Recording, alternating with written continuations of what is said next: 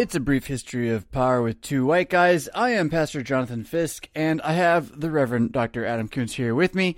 And Adam, after all of the energy of the last couple of weeks, I woke up today and I'm like, what happened?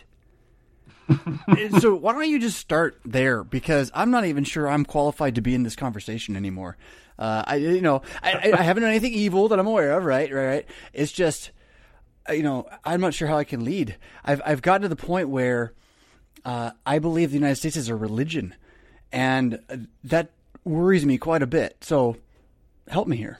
Ooh, well, that's a good place to start, because I think that there's always a resemblance between religion, the way that we use that as something having to do with the sacred and the way that people think about sacred things, and politics. There's always a resemblance. So I think some Americans think that American civil religion, so-called, is uniquely weird or uniquely deistic or something. And I think that civil religion is probably simply inevitable, because when you're talking about what controls money and power, and in the case of war or capital punishment or even just prison time, life and death, you're always talking about something that is institutions, people, movements, structures that are dealing with the same sorts of weighty issues and life problems that religion does. Yeah. So how can a Christian be Caesar when Caesar is the Antichrist, right? So maybe that jumps too far too fast. But the way I see this is it's the question, can soldiers be saved? Is the question, how does one acknowledge that my country thinks it is a god and I don't, but I still think it's my country?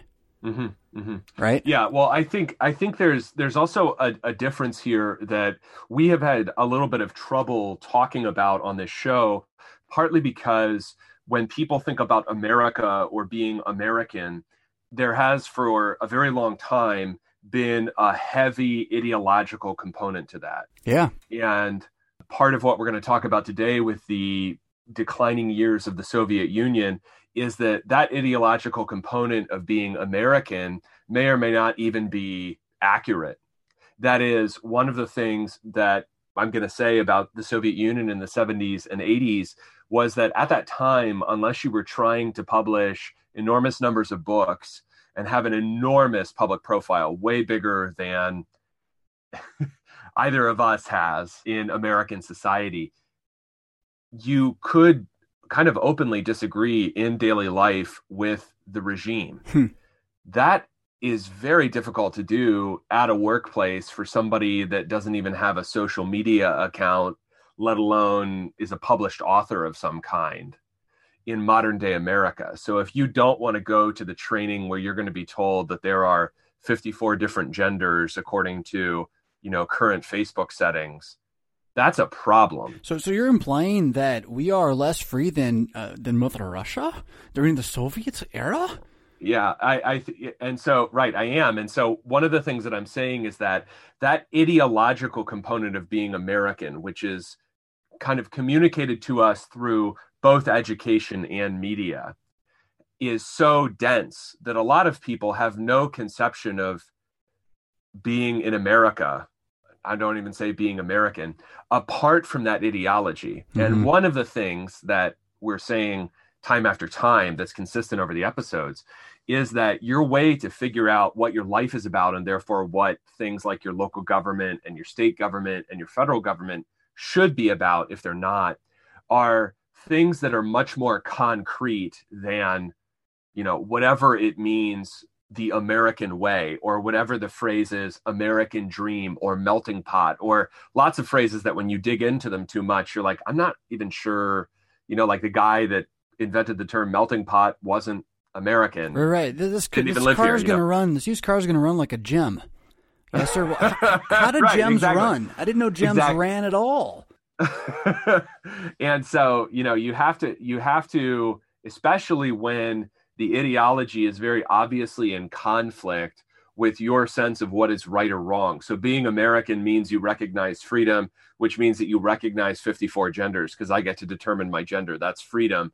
if you can't agree with that ideology, you have to be able to revise for your own part what being American means along lines that are more natural. We talked about the politics of nature, or reasonable. Reason is a good guide to a lot of things in this regard.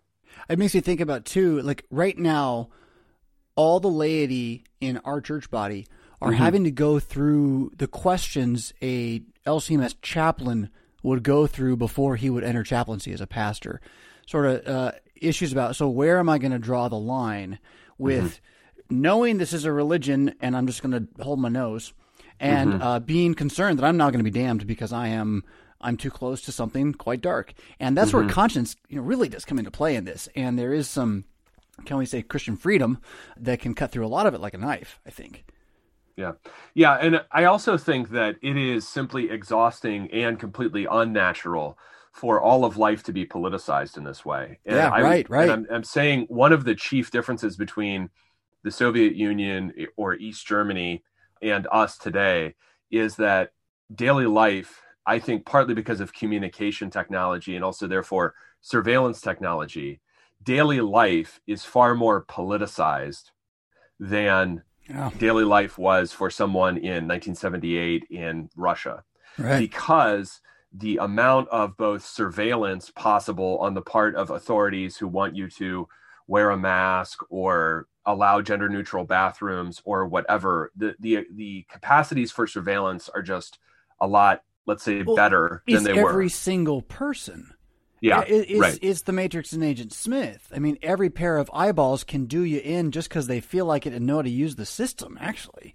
I had to go through some training for my state with regard to various problems in the workplace. And what I learned was that I'm glad I'm not my employer. That's what I learned. Wow. I could use that system if I had an evil anchoring for it. I mean, it's so eyes everywhere and everyone's the judge. And if the judge gets the right hook in the loud noise, and the loud noise already has a distance to go or a direction to go, right? So then it's about, do I realize that I need to come out as transgender sooner than Bobby? So I run the pecking order in class, right? Who figures that one out first? Right. And so and that politicization of every part of life, I understand when people that don't want to, read the books that I read or even listen to this show, when they're just like tired and they're like, I hate how everything is politicized. I hate how masks are politicized. The problem is you're always going to get politicization when you get some realm of life that is up for debate. And you see how constant communication and inundation by information and quote news, all of that puts realms of life up for debate that were beforehand just givens. Like there are boys and there are girls. Okay. Well, the more information, that's why the media, when it wants to open something up politically, begins to run stories, and they'll probably use some bigger authority than themselves at first. So they'll say scientists are saying that by 2050, bugs will be on European plates every day or something. What they're doing there is they're not just, sure, there might be somebody researching the nutritional value of this or that bug. The point there, the reason to run that story is to open something up that was beforehand just a given of life. You don't eat bugs. You don't eat bugs unless you're starving to death. Or you have ethnic cuisine in your area, right? So if that's this area in Europe where they're talking about this, these are people who have food that go back, 1,000 years in tradition. And so, you're just, what they're doing is they're planting a seed for social revolution on a global level. And revolution's putting it way too nicely. It's devolution, it's unwinding or flattening, right? Androgenizing, all those things. So, I think that some of the sense of being enclosed and of all of life being politicized is unavoidable, partly because of our regime's ideology, which I want to talk about in a second. But to just, kind of tie up with a bow something that we say a lot, it's also partly unavoidable because of communication technology. If you're going to use the smartphone, if you're going to have the Internet of Things present in your house, you're going to end up being not simply surveilled, but also advertised to and propagandized incessantly. That's in the nature of the technology, and you leave yourself open to that by using the technology. There's kind of no way around. So one of the questions I've been wrestling with, because I am firmly in the both feet are in the world of, I have rejected the modern experiment. And the nice thing for this, if you haven't figured this out for yourself, Adam, is that you don't have to deal with Hegel ever again. You just forget him. Just forget him. He's just wrong. And it's proven itself, and you don't even have to listen anymore. But in that, what does it mean to reject modernism? As soon as I realized I wanted to do that as a concept, it's like, okay, does that mean I don't get electricity anymore? Like if I'm going to be true to my philosophy, if I'm going to be the principled thinker, right? Mm-hmm. Can I use electricity? Or do I just have to realize that electricity is, I don't know, witchcraft or something like that? Put it in a different category and rethink, at least, reassess what the hypothesis of electricity is. What I like, though, what you're doing here is kind of showing that this is a big question that isn't about substantial things. It is about social orders and communication. So electricity has done one thing to the levels of communication, which I think is worth studying for myself. So that's why I'm like, I want to go back and look at where electricity impacted communication before the smartphone. But surely, as one who grew up before the smartphone, there has been nothing that has changed as fast as what that thing has done to our lives. We're looking at 12 years? 12 years? Right. Wow. Right. I mean, sorry, I'm getting loud, but gee, what a thing. Yeah, and it is hard to convey to people, even to oneself, how relatively quiet your brain could be. Oh, yeah. If you weren't near a radio or a TV. Yeah. Right? And so I think that, in addition to that technological component, which is really, I think, has its own trajectory and changes in ways that are not being controlled by anyone specifically, because people are inventive in ways that are both useful and not useful to this or that regime. In addition to that is something that I think provides the main point of contact with the Soviet stuff, which, like China and Japan, and also next week with East Germany, I'm talking about basically to give you better perspective on things that are going on among us. So I first started thinking about the United States in terms of the late Soviet Union, by which I mean kind of mid 1970s to the end of the Soviet Union, right, which is 1991 officially. The main analogy, the first point of contact, and it goes deeper than this, is simply that I noticed how many of our elected leaders, elected, appointed, whatever, were extremely old. Which is not actually normal in American history. If you look at the generation of the people who prosecuted the revolution, or who wrote the American Constitution, or even you look at the age of congressmen, the average age of congressmen in like the 1960s was much lower than it is today. Right, Teddy Roosevelt wasn't 78. No, he wasn't 78 years old. And I thought, why do we have so many very elderly people? I mean, people in their 80s. So this is not just about tenure in office. That's also insanely long at this point in American history, for most, especially congressmen. But why is everyone so old? I mean, okay, I think in addition, you sound so prejudiced. Well, you awful ageist. That's what's coming being next. Ageist right now. Well, wherever you think Trump's energy is coming from, I think everyone can admit, whether it's a combination of substances and just natural energy or whatever. It's just the cheeseburger every day. Didn't you hear that? Yeah, it's just the cheese. It's the That's McDonald's. all that it was. That's right. Yeah, he's such an American, right? He just runs on McDonald's. I think everyone can admit that Trump is sort of an outlier among human beings. I mean, the guy has not had a drop of liquor in decades. So he's kind of an unusual person. Right. Besides that, you can obviously see, and I mean, with Joe Biden, it feels like elder abuse sometimes when he's in public, but you can see it with others like Nancy Pelosi, Dianne Feinstein. They have been around forever, right? They just look confused. They do look confused. Now, the reason that I started thinking about this was because there was a group of 3 or 4 years in the Soviet Union in the early into the mid 1980s, where successively 3 quite elderly general secretaries of the Communist Party, who were effectively in charge of the Soviet Union, died in quick succession. Ooh, so power vacuum, right? Power vacuum. If we lose right now, like in the next week and a half, Biden, Pelosi, and Schumer, just natural causes. What happens? Well, that's the point, though, right? Power vacuum. Okay. Power vacuum. Okay. And it causes chaos. Keep with your story. I just want to show how quickly this can connect to, wow, that's a lot of chaos really fast in a system. What happened back then? You're the one that knows that. Right. So the thing that happens right away and is that one of the things you have to do to kind of profit from this is imagine that you don't know about the difference between Democrats and Republicans. You just know that there are different factions within American politics. That's all you know. Because for the average person, the distinctions between the platform of the GOP and the platform of the Democratic Party are not that material to my daily life. Right. They don't change like where my food comes from. Generally, it's not on a electoral quarterly basis or whatever, right? Like monetary policy is a long game. Sure, right. So for daily life, not a big deal. So if I'm a Soviet citizen in 1985 and now Chernenko has died roughly 18 months earlier, Andropov died roughly a year before that, Brezhnev died. I am wondering, not just, I do get the day off work when the president dies, the equivalent of the president dies. So that's great. But what I'm wondering is what comes next and what happens with each of these successions. And I'm going to go into what the distinctions were internally between the guys. But what happens is the overall stability of the regime is kind of dropping each time someone dies. Yeah. Reagan even made a joke about how am I supposed to negotiate with the Soviets if they're always dying on me? Which is a little tasteless. He also was himself. It's a little Trumpian, yeah. He also was himself really old for an American president. He was, yes. When he took office. Yeah.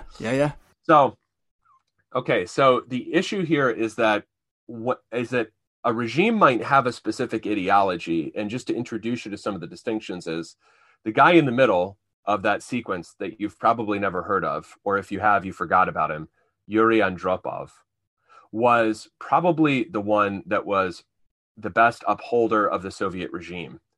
Brezhnev had become notably kind of engulfed in family troubles. His daughter was a total mess, and it was making a mess of his private life. And Chernenko... Any laptops involved in that? No laptops involved at the time, but a standard... It just sounds like with a lot. Yeah. Yeah. It's an echo. Another echo. Having power and money is always a problem for people's families. Yeah, no question. It is. Truth. Right. So Brezhnev had those problems. After Andropov, Chernenko was notably not well at all when he took office, and everybody knew it. Now, so I'm a kid of this era here, so and all I remember is them making fun of the birthmark on his head in cartoons. That's Gorbachev. There we go. And that's after Chernenko. So okay. We'll get there. Continue. But what's interesting about Andropov is he spends his career in the party and in the KGB. Yeah. So when he finally comes to power in the early 80s, Andropov is thinking, we're going to save the Soviet regime. And I think notably, if you were a kid in the United States in, say, 1983... You didn't want that. You probably thought the Soviets, they're bad, this, because they're not free, Yep. And notably, Andropov agreed with you. He was trying to solidify the Soviet regime. He realized that it had slipped, that commitment was not what it once had been, that also militarily and technologically, they were, at least theoretically, falling behind. Real quick again, so which one was the KGB? Was Andropov? Yeah, that's Andropov. Okay. Brezhnev comes before him. Brezhnev had been in since the late 60s, and Andropov would actually only have not that many months in office. And where in this timeline does the Hunt for October take place? Now you stumped me. I got nothing. Oh, what a great movie. Continue, please, though. What Andropov is trying to give the regime a better sense of itself. So you could call him maybe an orthodox communist, right? He's not trying to change a whole lot, and he's trying to solidify the regime. He's nostalgic. He is. And so I think, if people have trouble following this, I understand why. Andropov is one of your closer analogs within the history of the Soviet regime to Trump. That is, he's trying to prop up things that at the time, even his supporters have doubts about. Right? Think about the rhetoric of "Make America Great Again." Trump's opponents don't like that because it indicates certain things about America's immediate past that they find racist or xenophobic or whatever. Trump's supporters don't feel the way about America that they were raised to feel. That's why they want it to be renewed. So there are problems inherent even in the public marketing of how I talk about the way that the regime is going right now.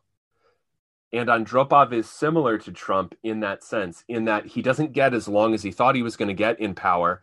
And when he is in power, he doesn't have the ability to change the course of things that he thought maybe he would. Yeah. So good. I see the connection there, and I want you to keep going. I just want to point out that then Trump supporters, in effect, connected to what I was saying earlier, are also looking for a renewal of the Holy Covenant of Promise, which they felt had been broken by their priesthood. And if you don't think that's possible, that's your problem, right? Like, step outside your atheist box and just recognize there are other people who don't agree with you, and they do worshipful things, and see what happens in this. What happened again is the covenant has not been renewed. So our Buffalo Shaman again, that continues to haunt my thoughts about this. He is the forerunner of new covenants. And so that just kind of goes undergirding this. How much do new covenants become a part of? Well, the destabilization and then coming down the wall, right? It's going to come down the wall coming down. Yeah. I think that what you're dealing with in this way in which government and religion resemble each other is that even if you don't want to be like full bore John Locke and say that governments are founded upon a social contract, or Rousseau, there is an element of agreement and consent even in a monarchy. That is, if there's one guy in charge, the masses agree that they're not going to like unilaterally murder him, right? So there is an element of trust or belief in any system of government. It could go under the name of honor or fear or reverence or a social contract, but it's the same dynamic of a sort of spiritual, that is non-physical, verbally and visually communicated agreement about how things are and how they need to run. Yeah, but that's a theory about, this is good though, we could really divert on this, I'll try not to. That's a theory about how governance works and whether or not, I think I'm rejecting Locke then. So, see you, Locke. Bye-bye. Disagree. Yeah. It's about a symbolic father. That's my argument.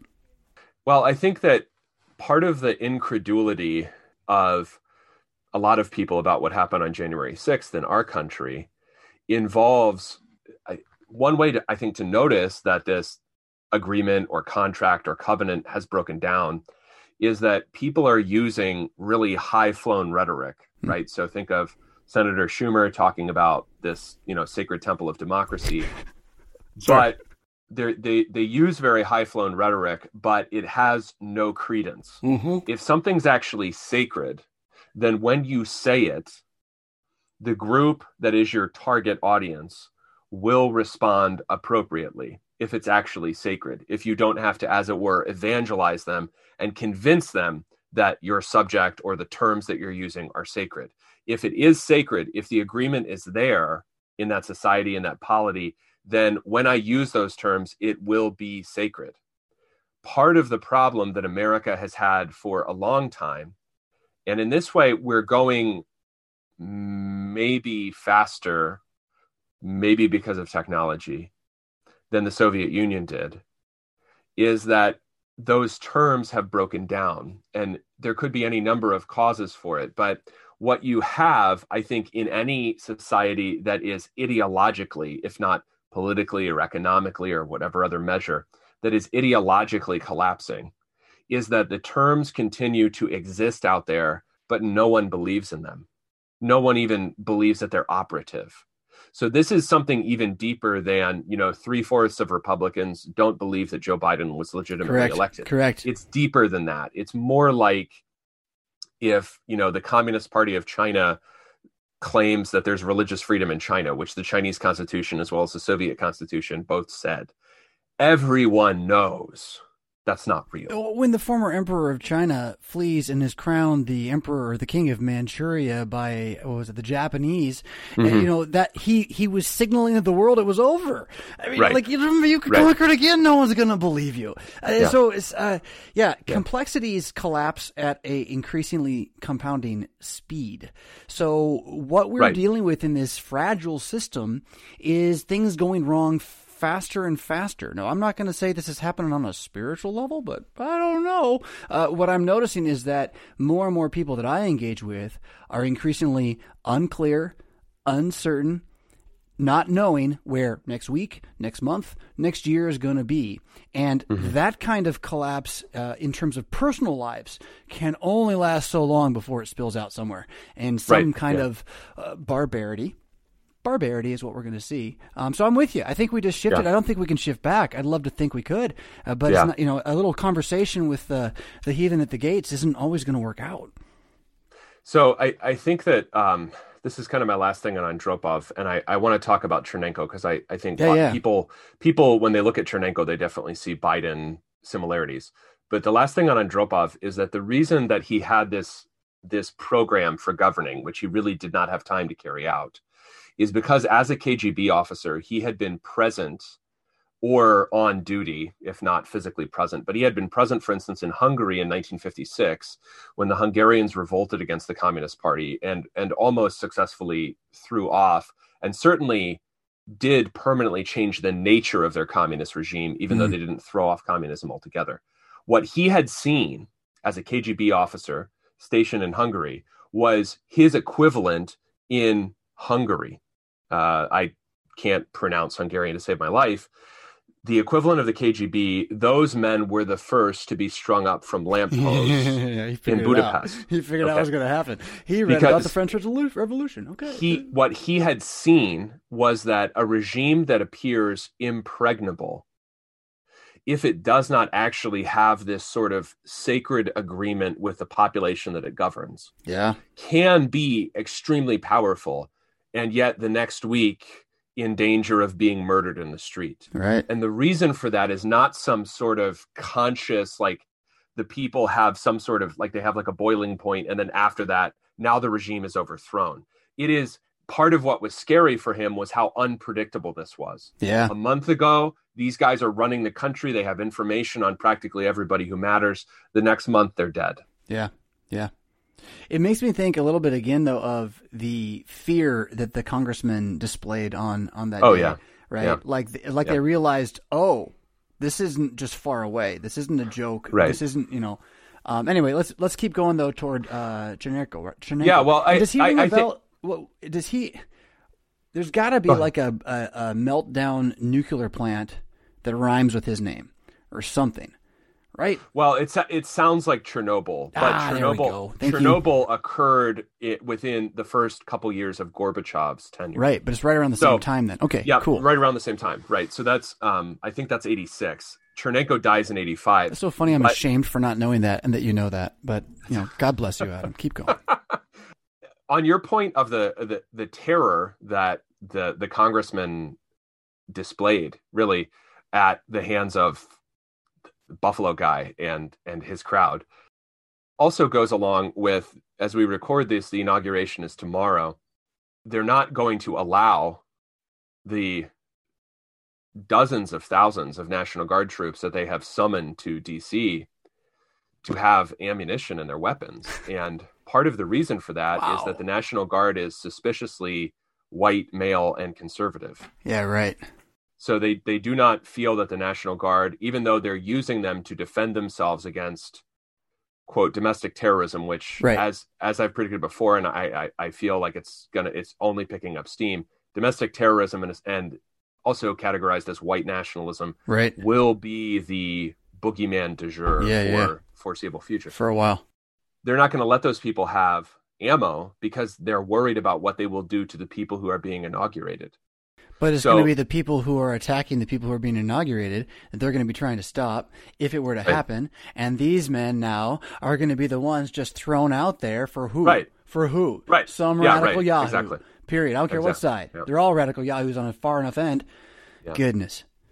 So what you're dealing with, I mean, there are analogs to that we'll discuss with East Germany next week. Oh, sure. But there is not quite an analog to that in the case of the Soviet Union. The Soviet Union did not get to the point where it distrusted its own soldiers publicly to the same degree, anything like it. Okay.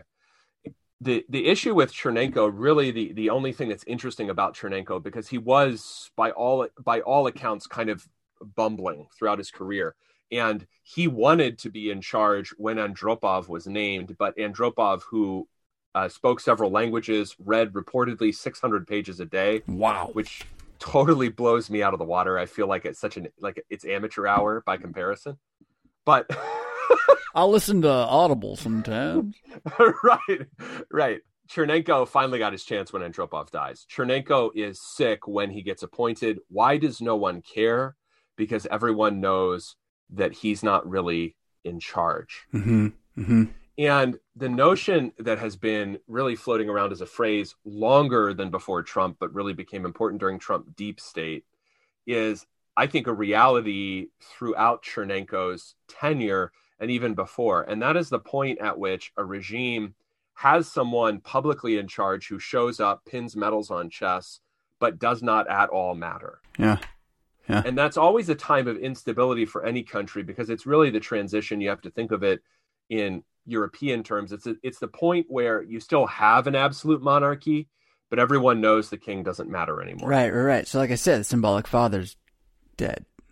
You have no symbolic father. Well, you have a kind of a zombie father. Yeah, but everyone who's an actual father would be like, that guy ain't a father, so it's me or them. There's no way he can stand in my world as my symbol, so I have to find another. And if that's a religious reality, and thanks be to God for that, epiphany this year. I really appreciated realizing how much trust I was putting in the presidency of the United States of America, and how much I'm not gonna anymore. I'm gonna give it to Jesus instead. Sorry, I know it's just a secular show, but we live in a radical world. So please continue. Well, I think that when that symbolic fatherhood collapses, there is no other option besides dissension among what is supposed to be a family.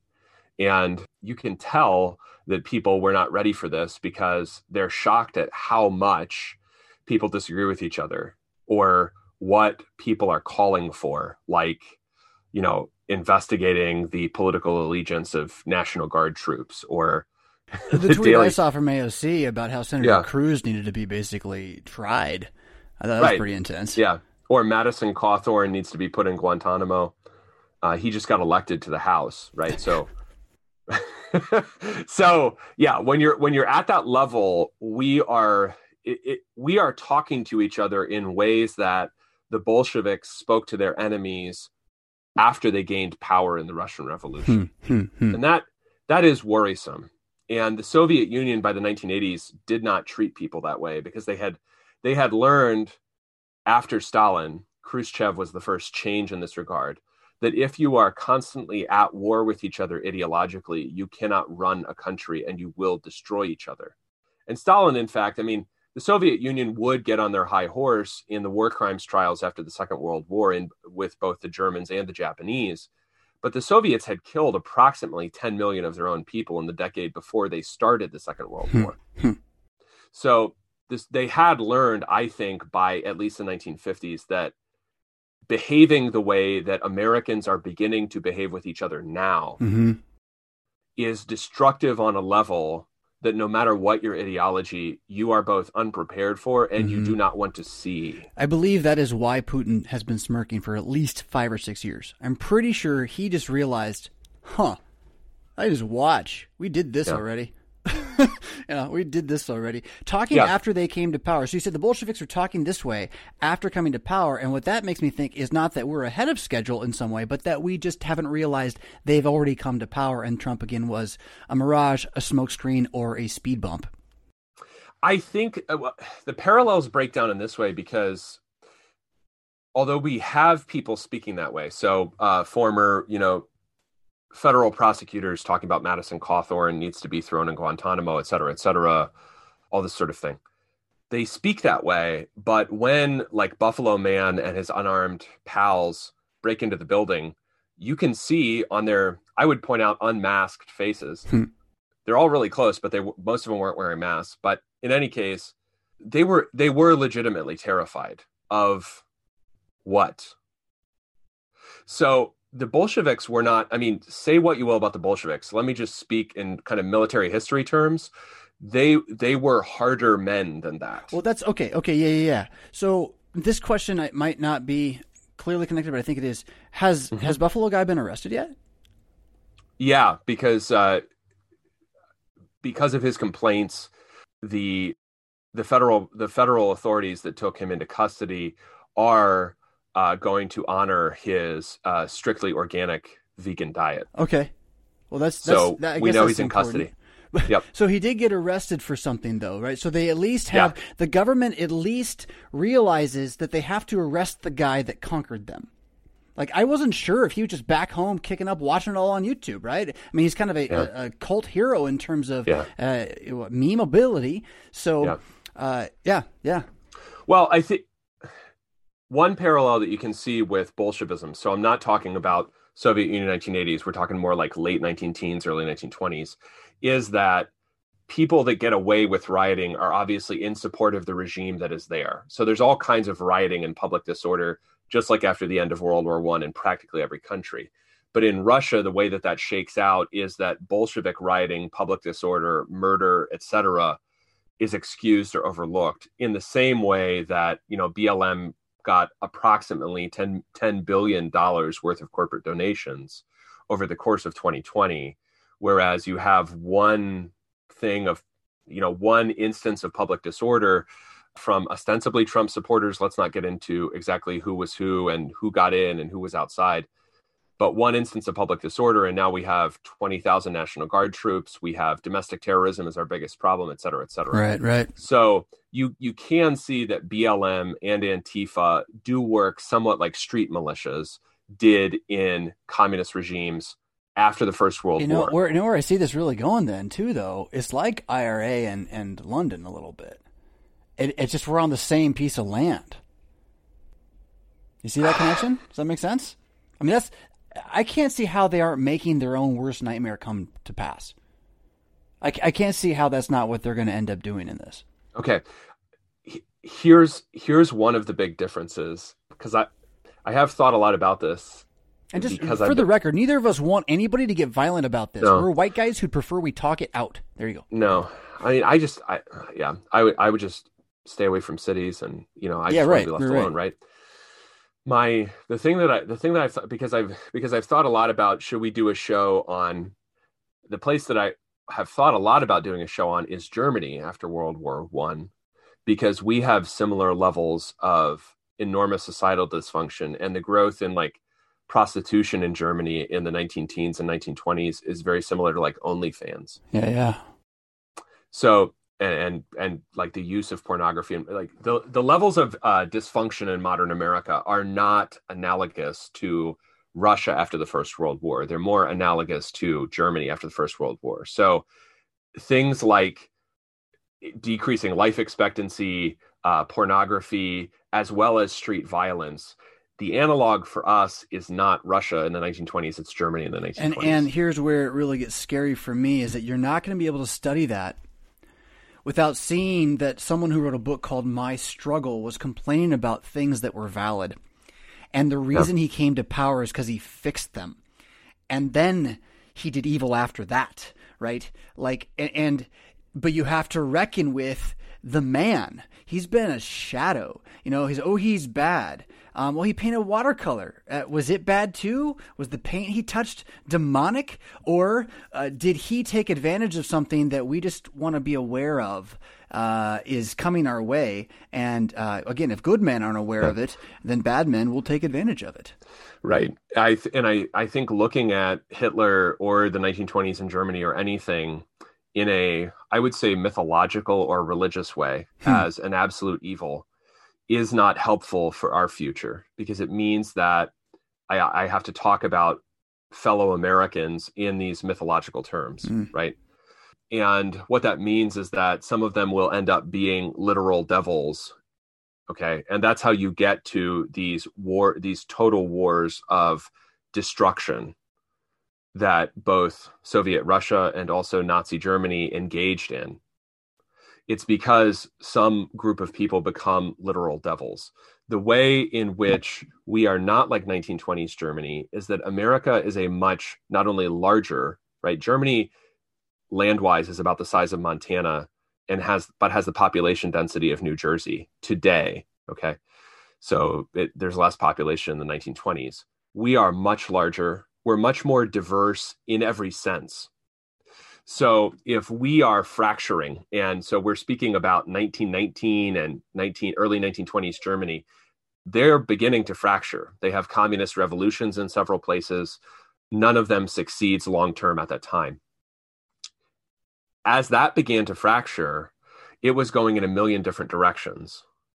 One of the things that I'm saying is not the same is that our people in ideological control, the people who have the power when there is one instance of a certain kind of disorder to call in 20,000 National Guard troops, those people are not the same kind of people that Hitler was either fighting in the streets or that the Bolsheviks were proving themselves to be as they took power. Bolshevik means minorities because relative to the Mensheviks, they were not in power within the left of revolutionary Russia. So if you don't have people who are willing to do those very hard things, often in the streets, in order to take or maintain power, then that is why I was as hopeful as I was in the last episode, because I don't see America as actually governed by people capable of governing. And I'm not saying governing like positively, like, oh, they're going to be great, it's going to be so good. I just mean holding power. I mean, they're all like C-minus students. So how good are they going to be at the end of the day at any of this? And it just apply that to like fixing your typos and turning the paper in and being on time. Like they have people they can pay to do this. And at a certain level, the bureaucracy does create a wall that other people can't get through. But in terms of their ability to actually control you, in a place as large and wide as the United States of America is, the feds are not going to be able to do it. The state is very unlikely to do it. Your county and city state, that's where it's going to get real, I think. Yeah. Well, I think that in this way, someone like Chernenko in the Soviet Union or Biden in the United States tells you something about the nature of the regime and what comes next. Because unless your rule by older people, that's a gerontocracy, is actually on purpose and has some sort of sacredness to it. Ancient Sparta was like that, right? Older men ran Sparta, and that's partly because they were seen as dispassionate and wise. That's not how it works in the United States. And in Sparta, it wasn't democratic. You got there by life experience and having proved yourself in battle. Yeah, I mean, wasn't it kind of like, so you live through all the battles, and then, like, you as Sparta, your decisions you're making are, do we go beat everybody or just hang out and not conquer them? And that's sort of like where you're at. That's a very different place than today, where you would be making multitasking decisions every single instant. Ridiculous. That's true, yeah. I guess I'm not talking so much about technology as when you have rule by very elderly people in something that is a democracy or an oligarchy in the case of the Soviet Union, and probably in our case, let's be honest, that signals something different than simply rule by wise elders. Yes. It means that people who have neither responsibility nor a conception of what responsibility would be are in charge. And that also means that the regime is therefore not actually operating, as we talked about with symbolic fatherhood, but I'm saying not in terms of symbols or communication, but in terms of actual levers of power, is not being operated by the people who are publicly and officially operating. That means that what comes next becomes up for grabs on every level. And in a case like the United States, this was my point by contrasting us with Germany, in a place as large, as diverse, as unusual, as different from place to place as the US is, that multiplies the opportunities according to those differing levels and facets of diversity in every sense of the word.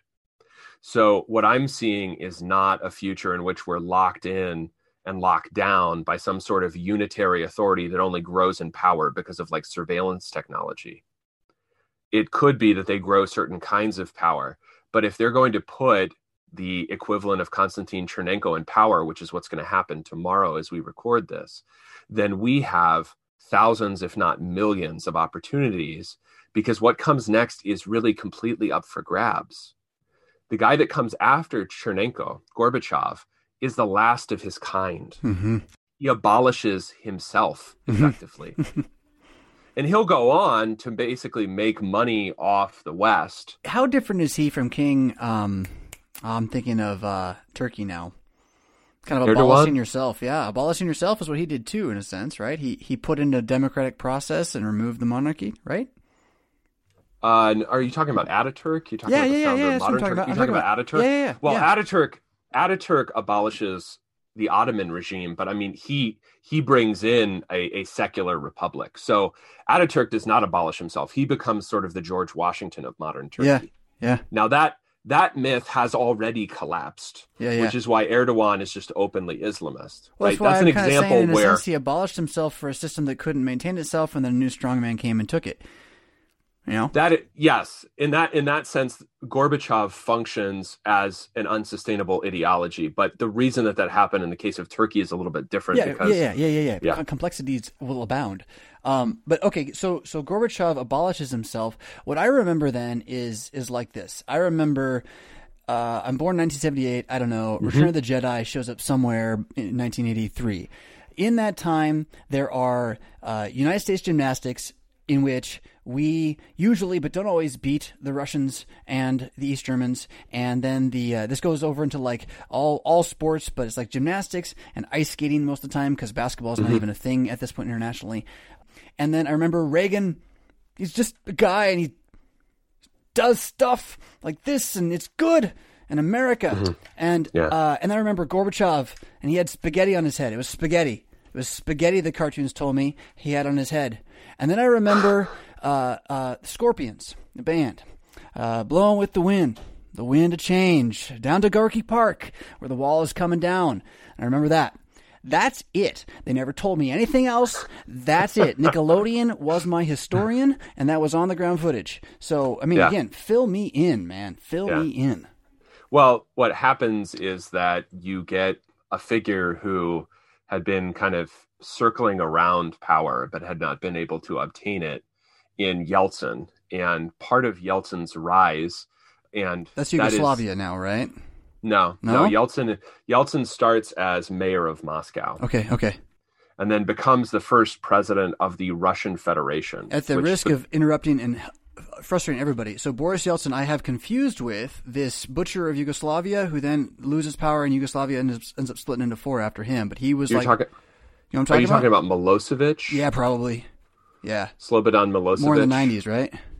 Well, he's in the 90s and that would be Serbia or... Yeah. I think you're thinking of Milosevic, the guy who is the major power figure in communist Yugoslavia is Marshal Tito. Oh, Marshal Tito. That's interesting, too. Well, so you're right. I am thinking of Milosevic, and this is later in the timeline. But again, I got big fuzzies up to this point, so you're helping me create my initial structure. And regardless of how you were supposed to feel on the basis of American media, everybody has big fuzzies about this because how much can we possibly know about the political workings of a country with 11 time zones? You know, like part of the hilarity of all of this is the idea that elites have that once they set a certain process in motion. So does Gorbachev intend to impoverish his countrymen and decrease life expectancy throughout the 1990s for Russia? Probably not. Probably not, right? It wasn't like number one on the to-do list. No. He's not like, yes, wake up, call Reagan on phone, destroy my own country. But in allowing the regime to collapse the way it does and allowing Yeltsin, who is, and this is where, politics really is personal. The feminists were right about that in a certain regard. Yeltsin's alcoholism really comes to matter in the 90s because he can't even govern himself, let alone his country. And his country reflects him. That's amazing because the alcoholism rise and it goes right there with it. Wow. Well, there you go. Right. And so his country will be a country that he's over theoretically throughout the 90s, but his country will be plundered economically throughout the 90s. Right. Because all of that stuff that was state controlled that, you could like it or not, but the Communist Party was in control of it. You knew who the authority was.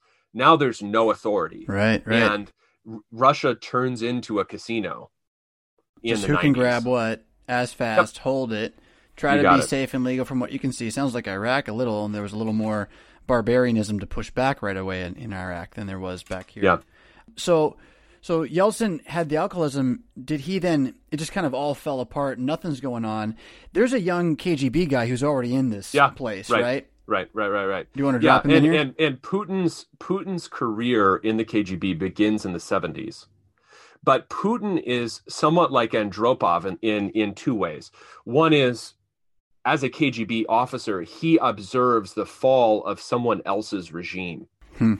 Right? So Putin is able to observe, and Putin is fluent in German. He's able to observe how collapse goes down in East Germany before it happens, because you do have a time gap, which we'll go to East Germany next time. You have a time gap between East Germany's fall and the Soviet Union's fall. I'm sure you're aware he has been reelected till like 2031 or 2032 or something like that. Did you hear that?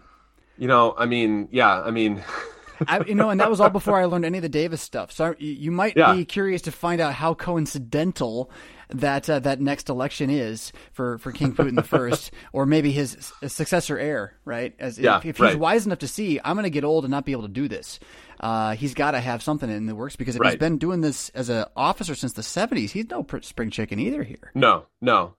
I want to say Putin is probably slightly younger than Trump. Putin is probably born in the 50s, if I remember correctly. So who's his heir apparent? Do you know? Do you see that at all? It's not Medvedev. People thought that. There are a couple different people, including the current mayor of Moscow, but that's probably something for another time. I want to do more research on that. Yeah. Are you familiar with the book Once Upon a Time in Russia? I think it's called Once Upon a Time in Russia. No. I'll try to send you a link to it. I audibled it. It's it tracks not Putin, but one of his enemies, who then he's now dead, but a guy who lived through a lot of this stuff and was kind of a gangster. Kind of tracks his manipulation of his mogulship of the media companies to fight against Putin out of basically personal reasons when he didn't ever have to, and just it's a really interesting story. So I'll try to remember to get to that link. Yeah, that'd be good. So what we're looking at, I see as opportunity, because Putin, one, like Andropov, sees how regimes fall. Two, he also understands that he needs to be on the ground and dealing with people who are with whom he's not necessarily in agreement, who may or may not be unsavory to him.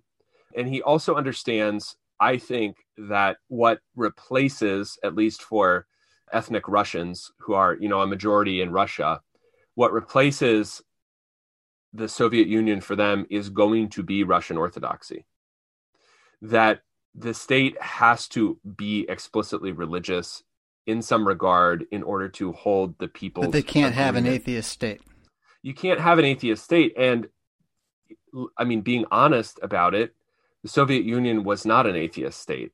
The Soviet Union was a state that professed belief in things like mankind, Marxist economic analysis. It had symbols, it had rituals, it had a myth concerning the Great Patriotic War, which Russia has actually continued to have concerning the Second World War, reading the Second World War as being about Russian, not about being Soviet, which is we've gone in the opposite direction, right?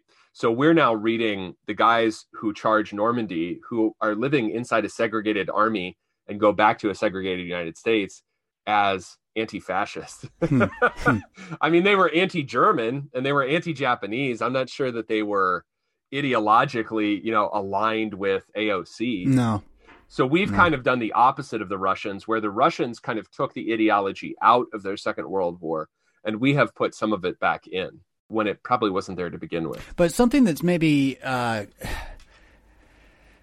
similarity that's a difference is that the Soviet Union and the United States, if they fracture, I would think would fracture in similar ways. And so Ukraine was a state in the Soviet Union. Hungary was a state. Serbia was a state. That's the future you're talking about. That's a really good point, because and that is where things that were, let's say, suppressed in the Soviet Union come to the fore. So both things that the West would recognize as nationalism. So Kazakhstan, instead of simply being a Soviet republic and being functionally run by Russians, becomes more self-consciously Kazakh.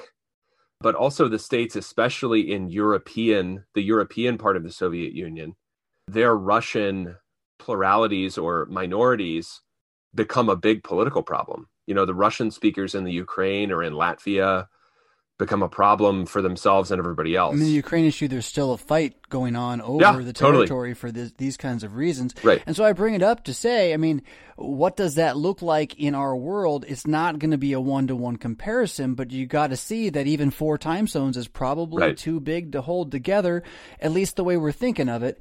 Because I guess Russia does have still those time zones, but a lot of it's under snow? Right. I mean, it's not like those time zones are just. It's like Canada saying they're a really big country, right? Like, you are. Sure. Right. Sort of. Yeah. I think one of the things that we've been talking about on the Discord server that would be probably helpful for people to think about is that some categories that are really broad or big in modern America would be useless in the case of such a fracture. So the one that we were talking the most about is white. And that covers, whatever non-Hispanic whites, whatever that is. But you notice that those are there's nothing in those categories. It doesn't tell you how or why someone in Montpelier, Vermont would not at all agree with somebody from Belleville, Illinois about life. I disagree with my sister about stuff, There you go. Right. would not want or have the same state rituals or political symbols or religion agreement about what life should be like.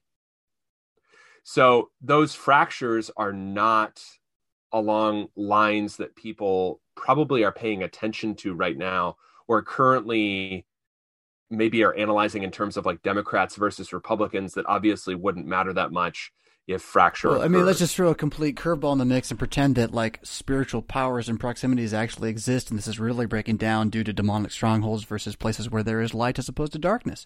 And it's all going to unfold over the next 500 years. Hey, it's a fun story. Go take it home with you. It's at least, something you should consider given how wrong we've been about everything else. Yeah. That's where I'm at. Yeah. So do you anything else for this day, or do you want to leave East Germany, or leave it for East Germany next week?